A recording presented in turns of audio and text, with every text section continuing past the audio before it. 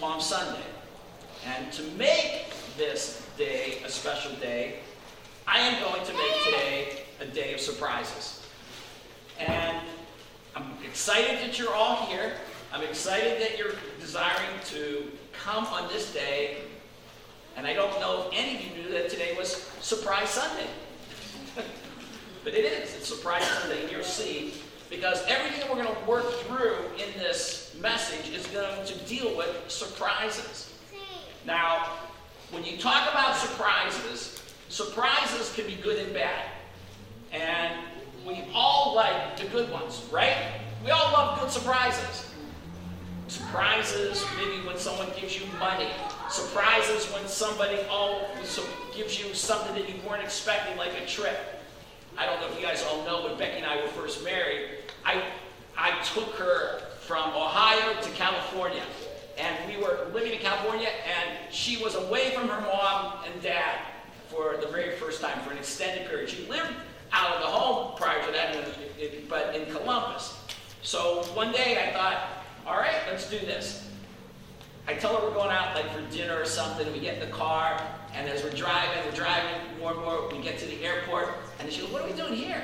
And then I pull into the airport, and I open up the trunk, and in the back of the car was a suitcase that I had a friend of hers pack for her, and I shipped her off to Ohio, and she had no idea she was going, and that was a very big surprise for her. Now that we've been married 30-some years, I will never do that again, but that was a surprise. I don't know if you've had surprises in life where you've met a celebrity. I have. It's been, was it Jody from Family Affair? We were at the Getty Museum, and we turned around, and there's Jody, and that was kind of a fun day. I don't know if you can ever remember meeting the person that you married for the first time, but if it was a surprise, wow, I just ran into somebody, and I think they're really special. Surprises are special, and when friends pop in, it's nice. When somebody gives you a surprise party, it's really fun. I've had two in my life. The first one I kind of suspected. The second one blew me away. Very disoriented. Had no clue. It took me about 10, 15 minutes to really figure out where I was when we had that going on. So those are all good surprises, and I'd be kind of curious to hear some of your surprises that were positive. But there are also surprises that are bad. And I don't know how many of you are still traumatized when the teacher walked into the room and says, surprise, quiz. All right, those could be traumatizing. Or if you were in the work or military and somebody said, surprise, inspection, and all of a sudden you weren't ready. It would be all the more frustrating. If you're always somebody that is on top of things, then it's a surprise inspection, and you get marked down because you weren't ready. It was just something that hit you by surprise. And there are surprise announcements like, hey, our company's closing. That's a negative. Hey, I'm breaking up with you, which is a big negative. Or hey, you've got cancer. And that's a big negative as well. What is the key elements of a surprise? The key element of a surprise is that you didn't see it coming. And I think that's going to be important as we move through today, that you don't see it coming. Now, the other element of what makes a surprise is how significant it is. If, you find a penny on the road, you say, well, that was a surprise. I wasn't expecting to find a penny. Well, that's not that much. But the magnitude of maybe getting the big gift of money, a big trip or something like that will be something that will always have more of a lasting impact, right? So we can all grasp the idea of the element of the significance impacts the surprise. Now, when we talk about surprises, if they are tied to pranks that go wrong, they can be really bad. And I think some people don't like surprises because of that. And I wanted to tell you about two that you're going to see interact with this message. First one happened in 2019. There was a guy in Florida, and he was going to celebrate his 62nd birthday. So I read this article this week, and I thought, how ironic, because I'll be 62 this year. And he was going to celebrate his birthday, and his son-in-law, who was living in Norway, they don't tell you why in the article, but he decided to travel all the way to Florida to see his father-in-law to celebrate his birthday. guy flies in, comes to Florida, and knocks on the door and thinks, hey, I got this really great idea. I'm going to hide in the bushes. But unbeknownst to him, that the father-in-law has been a little bit edgy. I don't know everything that he's been dealing with. But when the son-in-law hides in the bushes, jumps out and yells, surprise, the father-in-law takes out a gun and shoots him. And the guy died. This is a true story, 2019. All right? Not a good surprise. The other one, and I did a little research on this one, because I had to ask Annie about this. This husband decided to throw his wife a surprise party. And she was a nurse. And she would go and do her shift and wear her scrubs. And when she came home, she would drive into the garage. And for whatever reason, I asked Annie, when you're working as a nurse, you don't like to have the junk from being a nurse all over you. So she would drive into the garage, close the garage, obviously open the garage door, shut the garage door, run into the mudroom, take all her clothes off to run into the shower. Husband forgot that. Husband has her parents, his parents, the neighbors, the friends, and everyone. Then she comes out, surprise! And she's totally naked. And the reason I read about it is because they were still having marital problems. Okay? All right? And it was not a good surprise. All right? Well, listen. I'm making this a day where I want you to be blessed. And I want you to understand that today is a day of surprises. So let me get my things out of here. And what I want to do is have you turn in your Bibles to Revelation chapter 20. Revelation chapter 20.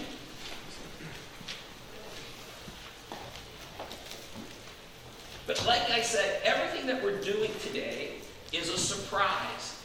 And what I did on Wednesday, just so that nobody would think this was premeditated, I took a couple baskets and I put numbers. And what I did was I numbered every row here in the church. 1, 2, 3, 4, 5, 6, 7, 8, 9, 10. It goes all the way up to 17. And what I did was then had little Charles pull out a number. And he pulled out number 6. Okay? Then I asked him to pull out another card, right or left. And he pulled out left. Then I asked him to pick, because every pew has a right, a middle, and a left, pick out another one. And it went right, left, middle. And so we run all the way to the 6th pew. 1, 2, 3, 4. Did I get right? 1, 2, 3, 4, 5, 6. And what number did you pick? 3. 1, 2, 3.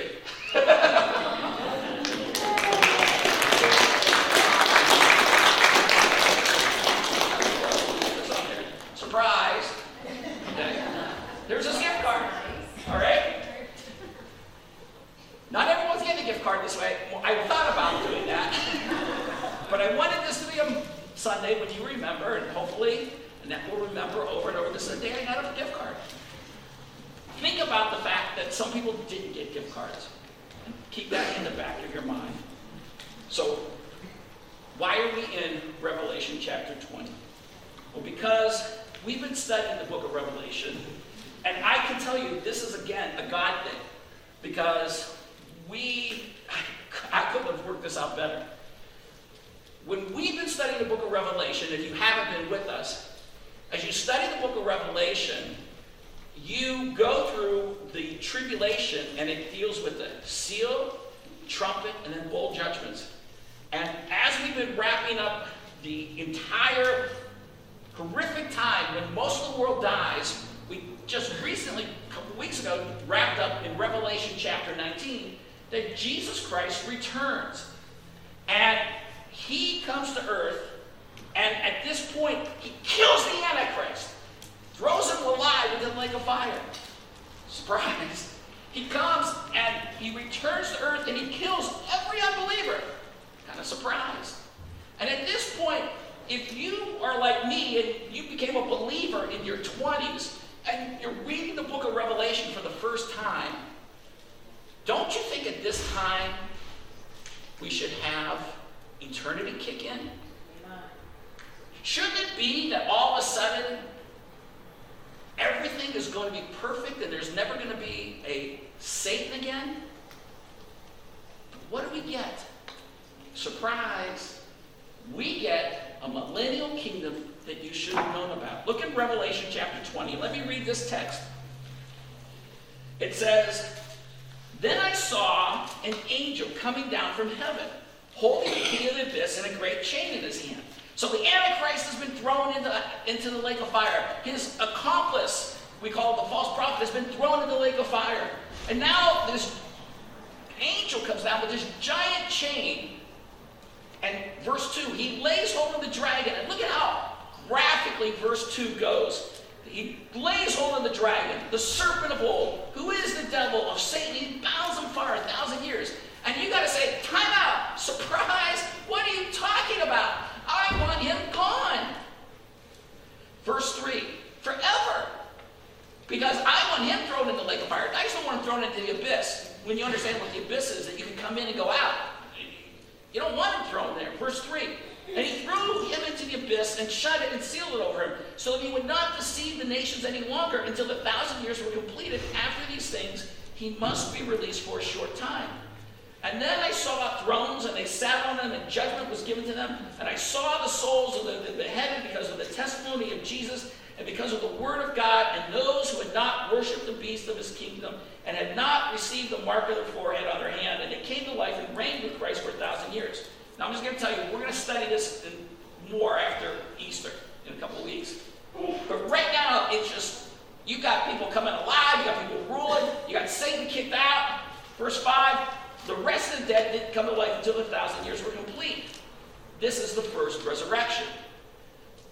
Blessed and holy is the one who has a part in the first resurrection. Over these, the second death has no power, but they will be priests of God in Christ and will reign with him for 1,000 years.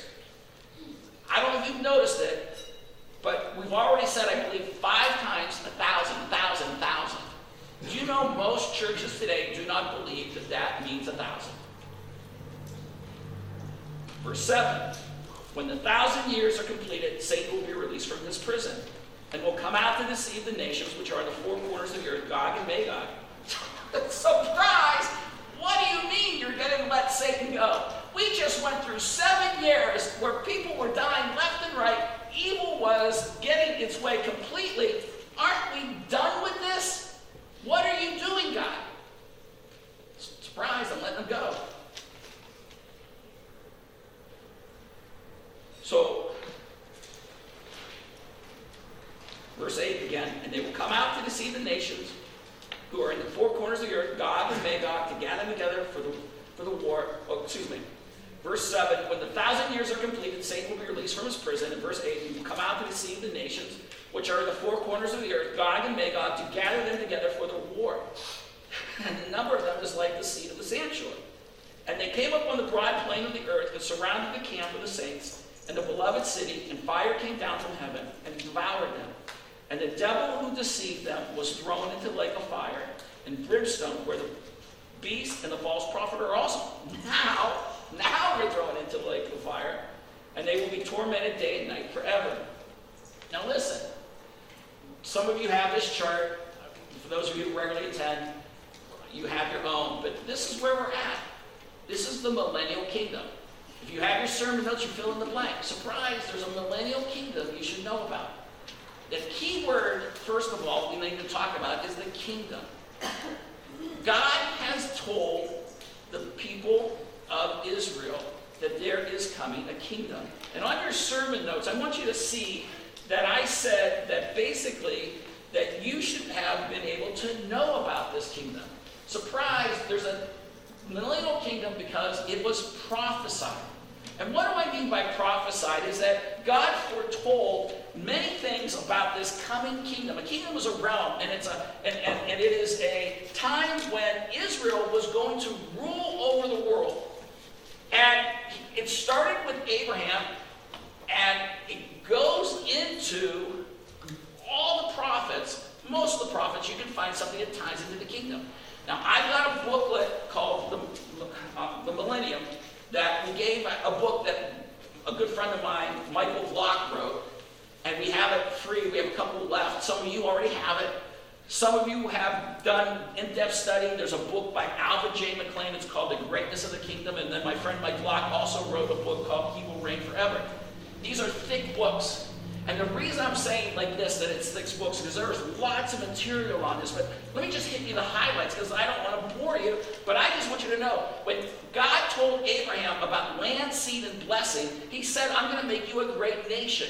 Then he tells David in 2 Samuel chapter 7 that a descendant of his will be on the throne forever. And he begins to talk about this kingdom, and this kingdom, so much so that when we're just going into the whole death, burial, and resurrection of Jesus study next week, we know that 40 days after Jesus raises from the dead, when he ascends up into heaven, in Acts chapter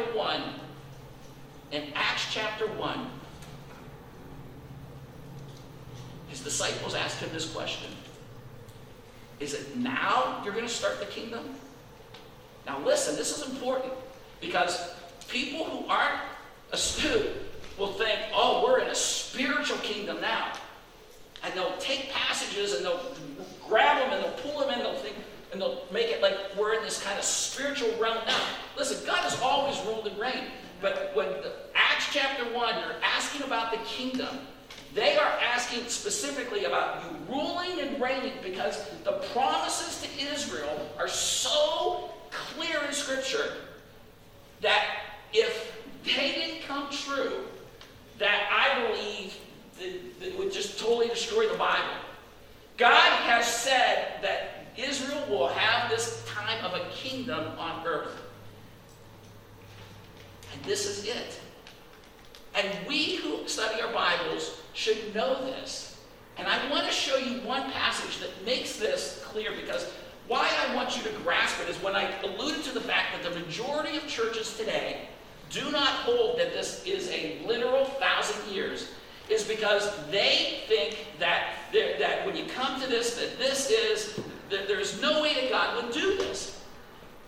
Let me show you one passage, and Michael Block's book has 4 or 5 that are similar to this, but turn your Bibles back to the book of Isaiah 65, the Old Testament. I've alluded to this in the past, and I really want you all to own this. Isaiah is a book in which he writes before the Assyrians attacked the Jews in 722. And he continues to write through the 6 years of 600, maybe 680 BC, before the Babylonians attacked. And in it, he's telling Israel, you're going to get slammed by the Babylonians. But when it's all said and done, I want you to know God is going to take care of you. Because he's going to have a virgin, have a baby, and he's going to be a suffering servant, and basically he's going to pay the penalty for your sins. That's all in the book of Isaiah. But when it all gets done, we're going to have this kingdom. And it's going to come in 2 phases. This earthly part, and then this heavenly part. But a lot of people miss this, that there's that 2 parts. Let's talk about this one that we're talking about in Revelation 20. So you look at Isaiah 65, verse 17, and I'm just cutting through it. He says, behold, I create new heavens and a new earth, and the former things will not be remembered or come to mind. And you say, time out, Mike, you got to be talking about eternity. No, I'm not. Watch. Verse 18, but be glad and rejoice forever in what I create. For behold, I create Jerusalem for rejoicing, and her people for gladness. And I also rejoice in Jerusalem, and I will also rejoice in Jerusalem and be glad in my people. And there will no longer be heard in her the voice of weeping and the sound of crying. No longer will there be in it an infant who lives but a few days, or an old man who doesn't live out his days. For the youth will die at the age of 100, and the one who does not reach the age of 100 will thought to be accursed. Surprise. What do you mean? New heavens, new earth. Let's have no death, God. Nope. You die at 100, you're thought to be accursed. Has that ever happened in human history since 720 some BC? Absolutely not, it hasn't. This is what has been prophesied. This is the 1,000-year reign. We don't learn it's 1,000 years until you come to the book of Revelation. But the coming kingdom is something that God wants the Jews and he wants believers to know about. Because every church that denies that Israel has a future is turning the scriptures on its head and ignoring a passage like this. We need to understand, verse 21, they will build houses and inhabit them. They will plant vineyards and eat their fruit. They will not build and another inhabit. They will not plant and another eat. For as the lifetime of a tree, so will be the days of my people. My chosen ones will wear out the work of their hands. They will not labor in vain or bear children in calamity, for they are the offspring of those blessed by the Lord, and their descendants with them. Verse 24, it will also come to pass before they call, I will answer, and while they are still speaking, I will hear. It's because Jesus Christ has come to earth. And it's amazing. He will be right there, and we can call to him, and he will answer us immediately. It's an incredible time. The wolf and the lamb will graze together, and the lion will eat straw like the ox. And I'm going to say something right here. You better catch this. Watch this. And dust will be the serpent's food. They will do no evil or harm in all my mountain, says the Lord. Did you catch that? Why would a snake still be eating dust? Because a snake is going to be a reminder to us during the 1,000 years, just like Ezekiel's temple will have sacrifices. This serpent being in the dust will remind us about the fact that there's still sin that needs to be dealt with from the perspective of having it eliminated. And we'll get more into that in our Revelation 20 study in a couple of weeks. But you have to understand, this is a time period where there are pointers that are reminding us that we're not in eternity, people. This is all prophesied. And it shouldn't be a surprise. Now, what I want you to understand, if you go back to Revelation 20, is the reason we also shouldn't think this was a surprise is because God has used numbers literally in Revelation. And I want you to understand, now that we as a church have worked through 19 prior chapters and we come to the 20th chapter, one thing that I think I've demonstrated beyond a shadow of a doubt, when God uses numbers in the book of Revelation, and he talks about like 7 churches, these are the 7 churches that are listed in Revelation 2 and 3. Ephesus, Smyrna, Pergamos, Thyatira, Sardis, Laodicea, and Philadelphia and Laodicea, and he says these are the 7 churches. Guess what? You count them, and there's 7. He says there's going to be, he talks about the 7 seals, 7 trumpets, 7 bowls. Guess what? There's 7. There are 2 men who are proclaiming God's gospel. 2. There is 1 angel that's flying in mid-heaven. It's 1. Listen, people, whenever a number, a digit is used in the book of Revelation, it's literal. And all of this is for you to grasp the idea that there's this coming kingdom. Let me illustrate this, though. Why this is so important is because I want you to understand the idea of preparation. Surprise! Let me give you this illustration. Imagine you're a college student applying for a highly competitive internship at a top-tier company. The application process requires a thorough understanding of the company's values, products, and mission, as well as a demonstration of relevant skills and experience. You spend weeks researching the company, studying their products and services, and practicing your interviewing skills. On the day of the interview, you arrive at the corporate headquarters, and you are fully prepared and confident, ready to impress the interviewers with your knowledge and your experience. As you wait in the lobby, you overhear the conversation of another interviewee who's bragging to his friend about he didn't bother to study for the interview. He says he assumes he'll just charm the interviewers with his personality and get the job anyway. When the interviews begin, you shine with your well-prepared answers and thoughtful questions, impressing the interviewers with your knowledge and dedication. However, the other interviewee falters and struggles to answer even basic questions about the company's products and mission. In the end, you're offered the internship, while the other interviewee is rejected. He later finds out his lack of preparation cost him a great opportunity, and he regrets not taking the application process more seriously. This illustration demonstrates the importance of taking time to study and prepare for opportunities.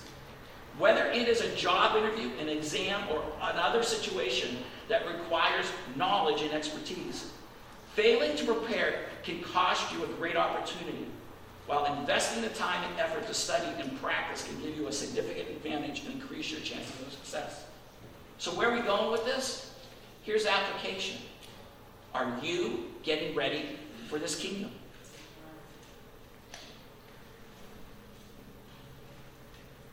Because this kingdom is coming, people. And it shouldn't be a surprise to you. And I want you to understand that we're talking about being prepared for the kingdom. Now, you step back and you say, wait a second, Mike, I thought today was a special day because we're talking about Palm Sunday. How does the millennial kingdom tie in? How does the millennial kingdom tie in to Palm Sunday? Surprise, it's key. Turn in your Bibles to the book of Luke. Luke chapter 19. Because as we go into the Gospels, Palm Sunday is one of the events that is in all four Gospels. It is one of the events that stands out and marks where you know you're at in the progress of Matthew, Mark, Luke, and John. Every one of these Gospels that tell the life of Christ have this significant event. Why is it so significant? Because all those prophecies about the coming kingdom had a prophecy included that the king would come exactly on this day. Some 2,000 years ago, the day that Jesus Christ, and I think it's a Sunday, came into Jerusalem, was prophesied by Daniel. And we sang a song about rocks crying out. And the idea is literally that if Jesus wasn't recognized as king on that day, it would cause an earthquake. It is that significant. The validity of Scripture tied into the reality of what happened. Jesus has been alive has been ministering for 3 years. He's been walking on water. He's been raising the dead. He's been giving sight to the blind. And prior to that, some 33 years prior to that, we know that a man named John the Baptist had parents who had a father that was told that your son's going to be a forerunner of the coming Messiah. We had a man named Simeon who was told, you're not going to die until you see the Messiah. And then he holds the baby Jesus, and then we assume that he died. We're never given that in Scripture. People, the awareness and the heightened awareness of the coming of Jesus Christ on that day was not done in secret. God doesn't do much in secret. I think he tries to get people to know what's going on. We hold up these palms and we see in Scripture there was a crowd. It is estimated that crowd, we can't even begin to imagine, was 1 million people. Now, I have been here. This is a picture of Jerusalem, okay, today, and that wasn't there 2,000 years ago. But if you can imagine, you're standing on a hill right about here, and you're Jesus. And you see the streets are lined with people with anticipation. People who've been oppressed. People who've been beaten down by the Romans. They've been beaten down by the Babylonians. Then the Medes and Persians. And the Greeks. And then the Romans. And they have this prophecy. And they know their king is coming. And they are all aware of everything that Jesus has done. You've got to imagine they're all on edge. Excited. And Jesus says, surprise. Surprise. Stop. Look at Luke 19. This is a passage I hope you never forget. The triumphal entry is recorded in verse 28. But look at verse 11. While they were listening to these things, that is Jesus' previous teaching, Jesus went on to tell a parable, a story with a spiritual truth. because he was near Jerusalem. And what did they suppose? Remember? They supposed that the kingdom of God was going to appear immediately. Surprise. Remember what a surprise is? Something you didn't expect. Step back. Jesus tells a parable. Jesus tells this parable. So he said, a nobleman went on a distant country to receive a kingdom for himself, and then returned. And he called 10 of his slaves and gave them 10 minas. 10 minas is 1/3 of a year's wage. So if the average salary in America is $60,000, he gives them 10 of these. 10 times 20 this is $2 million he gives them. Okay? Do I got that right? No, right, 200,000. 20,000 times 10. No, it should be 200,000. 200,000. He gives each person $200,000 in modern day equivalency. So he calls 10 of his slaves, and he gave them, verse 13, 10 minas, and said to them, do business with this until I come back. But his citizens hated him and sent a delegation after him, saying, we don't want this man to reign over us. And we returned after receiving the, what? When he returned after receiving the kingdom, he ordered that these slaves to whom he had been given the money, he called to him so that he might know what business they had done. And the first appeared, saying, Master, your mina has made 10 minas more. And he said to him, well done, good and faithful slave, because you have been faithful in a very little thing. You are to be in authority over 10 cities. And the second came, saying, your master has made 5 minas. And he said to him also, you are to be over 5 cities. And another came, saying, Master, here is your mina, which I put away in a handkerchief, and I was afraid of you, because you are an exacting man, and you take up where you did not lay down, and reap where you do not sow. And he said to him, by your own words I will judge you. You worthless slave, did you know that I am an exacting man, taking up what I did not lay down, and reaping what I did not sow? Verse 23. Then why did you not put my money in the bank? And having come, I would have collected it with interest. Then he said to the bystanders, take the mina away from him and give it to the one who has the 10 minas. And they said to him, Master, he has 10 minas already. I tell you, to everyone who has, more shall be given. But from the one who does not have, even what he does not have shall be taken away. But these enemies of mine who did not want me to reign over them, bring them here and slay them in my presence. That's sweet, Jesus. Jesus tells a parable. Guess what? Surprise. There's going to be a delay. There's going to be a delay in the kingdom. Go back to the beginning. They all thought it was about to start. They're on the verge of Palm Sunday. And Jesus wants the people who are going to have insight know there's going to be a delay. There's going to be a delay in the kingdom. Now, this parable will be told a couple days later, and it'll be recorded in the Gospel of Matthew. We might even turn there later, but Matthew 25, I believe it's in verse 14 and following. And it's going to be switched up a little bit. In this one, we had 10 people who were given 10 minas each. In the next parable, it's going to be very similar. They're going to be given 5 talents, which is the equivalent of money, but it's only going to be 3 servants given 5, 2, and 1. It's important that you follow that. What you and I need to understand, what we need to understand here is that we are told about a delay. Now listen, let me illustrate it. Pretend you're a group of passengers waiting at an airport gate, looking expectantly at the flight information display, when suddenly the gate agent announces over the intercom, the flight is delayed by several hours due to mechanical issues. Delay. Or you're a team of workers on a construction site gathering around the supervisor as he announces the delivery of crucial building materials that have been delayed, pushing back the project timeline. Delay.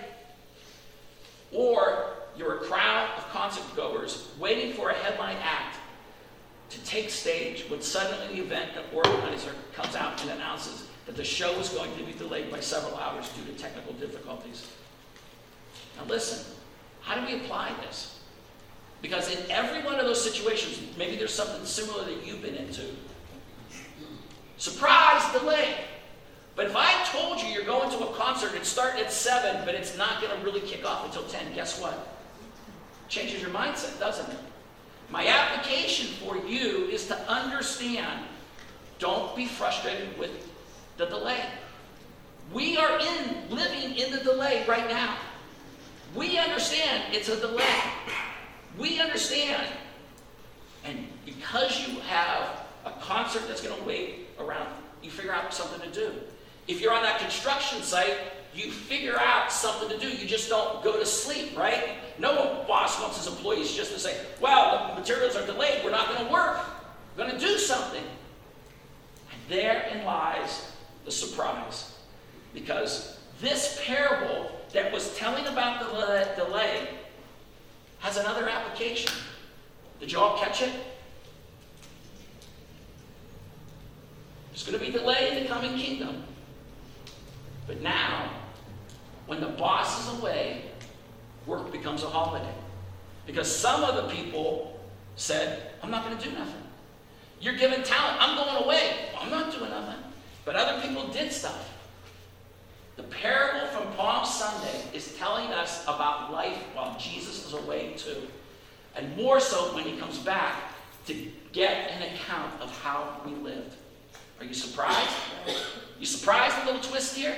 You understand? Palm Sunday, Jesus sees us coming and he says, stop. Kingdom's not going to start. But let me tell you a parable. And let me tell you a parable that's really, really important. And what I want you to understand is this. Jesus really did warn you about him being away. And for those of you who know what a red flag warning is, they put it in like parks and arid places where their potential is for a potential fire. And I put that up there strategically so that you and I understand that this is a potential. Because what I want you to think about is the talent that you've been given. Right now, on a scale of 1 to 10, if you're honest about yourself, what would you give yourself as a talent? Would you say you're a 2, a 5, a 10? I think most of you could be definitely above 5. Seriously, write it down. Look at it right now. Write down what you think you are. Then write another number down. Right? And honestly ask yourself, what level of fruit have you produced in your life? Because if you can say you're a 10 or you can say you're a 5, it better be corresponding. Jesus gave a parable, and we all need to understand. Do you look at Luke chapter 19 when he says to verse 24, he says to the bystanders, take the mina away from him and give it to the one who has the 10 minas. And he says to the master, he has 10 minas already. He says, I tell you, to everyone who has, more shall be given, but from the one who does not have, even what he does not have shall be taken away. You need to understand, Jesus is trying to warn everyone, you better be a fruit producer. Because unless you are producing fruit, you are in trouble. Turn over to Matthew 25. Matthew is before Luke. Matthew, Mark, Luke. So this is just a couple days before Jesus Christ is going to be crucified. He's going to repeat the parable. He knows that he's dying. He knows that he is about to leave the earth. Okay? And so he needs to tell the exact same parable, but he's going to have to twist it a little bit. And it's called the parable of talents. So I'm not going to have to read the whole thing, but you need to understand it comes down to the exact same concept. And you pick up in verse 27, pick up in verse 26, when the person who has a 0, you understand? Or who basically comes back with the same number. And he says in verse 26, but his master answered and said to him, you wicked, lazy slave, you knew that I reap where I did not sow and gather where I scattered no seed. Then you ought to have put money in the bank, and on my arrival I would have received my money back with interest. So it sounds very similar, but again, it's talents versus minas. Therefore, take away the talent from him and give it to the one who has the 10 talents. For to everyone who has, more shall be given, and he will have an abundance. But from the one who does not have, even what he does not have shall be taken away. Throw out the worthless slave into the outer darkness. In that place, there'll be weeping and gnashing of teeth. People, that's hell. That's the burning fire. That's why I put that image up there. Honestly, look what level of talent you rate yourself. Honestly ask, what in the world do you think I'm producing? Honestly, maybe come to me, come to an elder. And if I were to look at you, I'd say, for your ability, what you're producing in your life, it is nowhere near the ability that you have. People, surprise, this is Palm Sunday's message. You see, Jesus really did warn you about him being away and then coming back to give an account. And what he wants you to understand is when you look at Luke and Matthew's messages, that he's trying to get you to understand only fruit people get into the kingdom.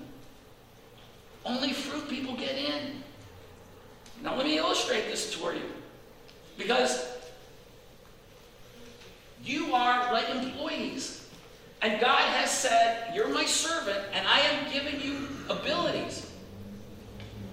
In 1911, ironically, March 25th, so just 112 years ago, almost to the week, in New York City, there was a company, and the name of the company was the Triangle Shirtwaist Factory.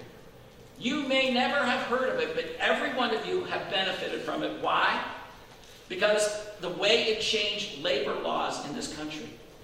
Because the employees at the Triangle Shirtwaist Company in New York City were given responsibilities.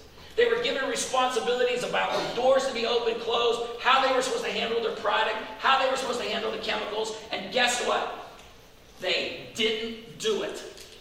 And when a fire broke out on March 25th, 1911, 126 employees, the worst factory fire death in the country ever heard happen. Because the employees didn't do what they were supposed to do. The application for you is to say, what level of fruit am I producing in regards to my talents and my abilities? And to challenge yourself, and challenge yourself today. It's got to change. I'm just trying to warn you, because I don't want any of you to find out, surprise, get away from me, I never knew you. You produce no fruit. Coming to church isn't fruit, people. Amen. Pastor, you say, wait a second. How does this tie into the naked lady? Turn your Bibles back to Revelation. Remember I told you the story and the nurse who was naked. Jesus in Revelation chapters 2 and 3 is trying to tell people in his evaluation of churches, and I don't believe we're the Laodicean church, but I think there can always be elements of people in our church like Laodicea, people who come to church and they're not saved, and the people at Laodicea at this church are filled with non-saved people. It's hard to imagine, but the church at Laodicea, as he evaluates every church, and I got to point out, it's interesting when you look at many of the promises that God gives to the 7 churches of Revelation, tie in not just to eternity, but to the kingdom. And the church of Laodicea is, I'll pick up verse 15, Revelation chapter 3. He says, I know your deeds, that you are neither hot, cold nor hot. They got cold water from one area, they got hot water from another, and both of those were good. But he says, I wish that you were cold or hot, but because you are lukewarm, basically, not only I spit you out, I vomit you out. Very graphic. Verse 16, so because you are lukewarm and neither hot nor cold, I will spit you out of my mouth. It's really vomit. Because you say, I am rich and have become wealthy and have need of nothing, and you do not know that you are wretched and miserable and poor and blind, and there's our word, naked. Listen, One of the most scariest things they say for people is to be somehow thrown out into a public setting and being naked. The only person I know that did it on purpose was Lady Godiva back in the 11th century. It's supposedly a true story. But being naked means you don't have spiritual clothes of salvation. We're going to study this in Zechariah. I might push again for the men's study. We have to be dressed appropriately. Matthew also 22. To be naked before God is to be that you're standing there without any support for your life. You are going to be judged on your works apart from Jesus Christ. So he says, verse 18, I advise you to buy from me gold, refined by fire, so that you may become rich, and white garments, so that you may clothe yourself, that the shame of your nakedness will not be revealed, and eye salve to anoint your eyes, so that you may see. Those whom I love I reprove and discipline. Therefore be zealous and repent. Verse 20, I believe is a salvation call. Behold, I stand at the door and knock. If anyone hears my voice and opens the door, I will come into him and will come with him and dine with him and he with me. And then you see verse 21, he overcomes. I will grant to him to sit down with me on my throne and also overcome and sit down with me on my Father's throne. Listen, that is in the millennial kingdom. So the point here is this. In Revelation 3, 15 to 18, naked people don't get into the kingdom.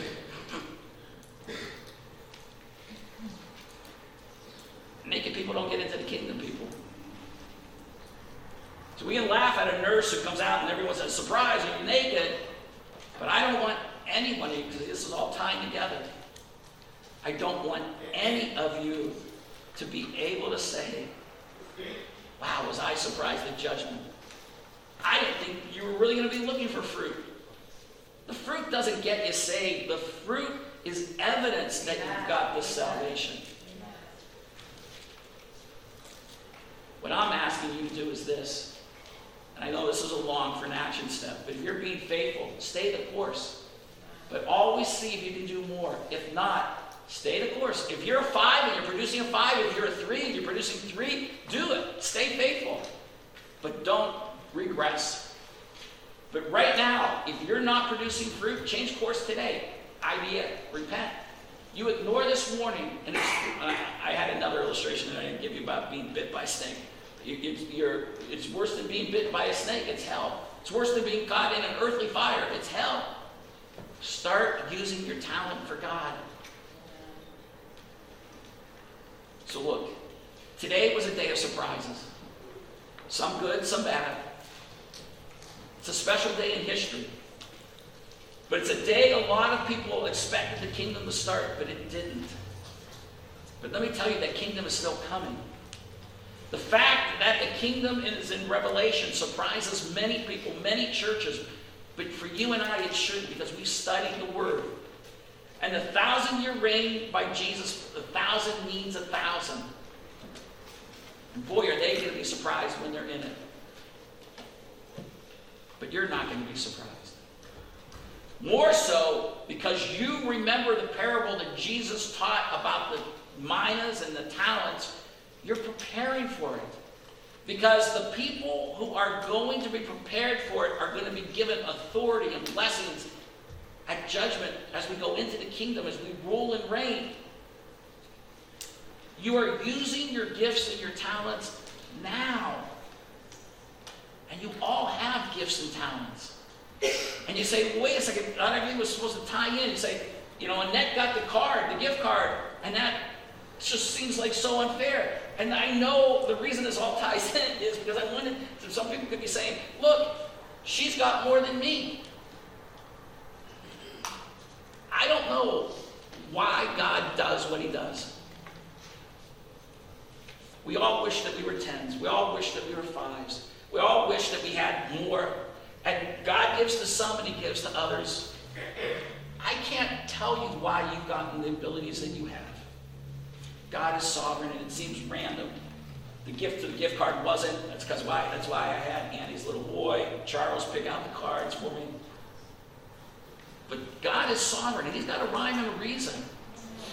And he's done for every one of you, he's given you, now I'll use the word talents for the idea of abilities, because talents in Matthew was dealing with money.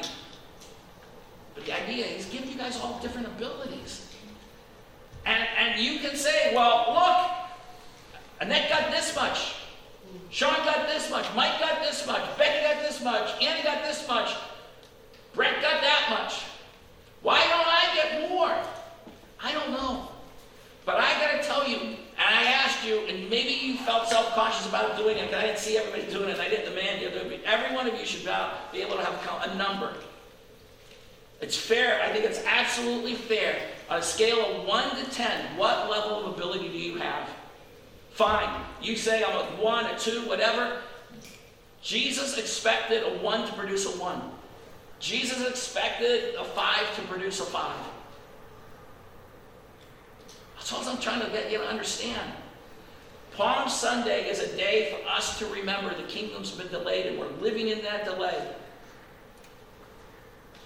None of us want to be surprised and be found naked. None of us would want our spouse to throw a surprise party and us to be found naked. Nobody wants to die and all of a sudden stand. By God's expression, you're standing here naked before me. Get away from me. I never knew you. We're living in that delay today. So today I can tell you, if you looked at your life and you said, I don't see any fruit in my life, call out to Jesus right now and repent.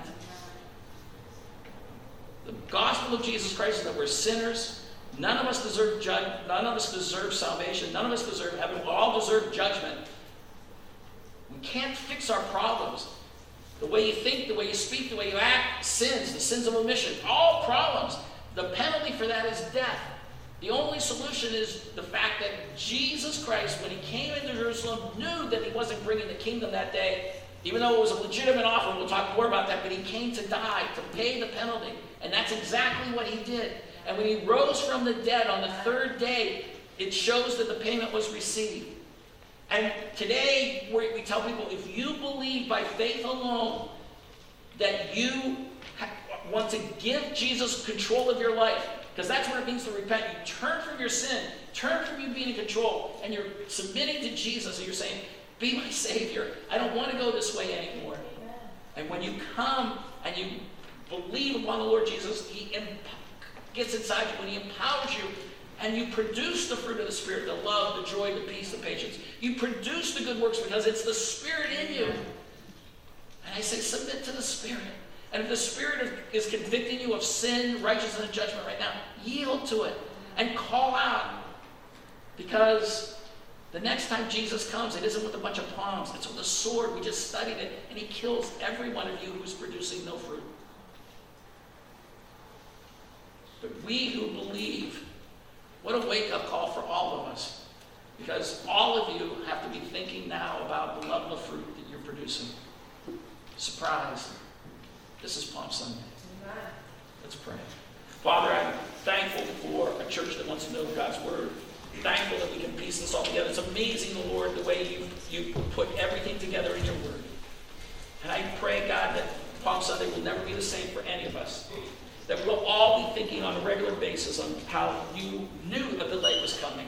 And how you wanted us to take these two parables that are so important about being productive, that we don't become like the people in that shirtwaist company that ignores what we were told to do. Help us to be more diligent. Help everyone that's a believer in this room right now to commit to being more fruit producing. Or even just to have the confidence when they say, look, this is what I'm producing. These are the talents you've given me, and this is the level I'm producing. To be at peace with that. It's not a time just to beat people up, but to encourage believers and to say, look, I'm doing what I can. Maybe my health, maybe my economic situation, maybe my education isn't where I wish it would be, but I'm doing what I can. Praise God for people in our church that are so faithful, and there are so many fruit-producing people. And there are many people in our congregation that are not going to hear the words, I never knew you. But I always know in any crowd there are people who are blind and need to put some clothes on. And I pray that today is the day that they do. In Jesus' name.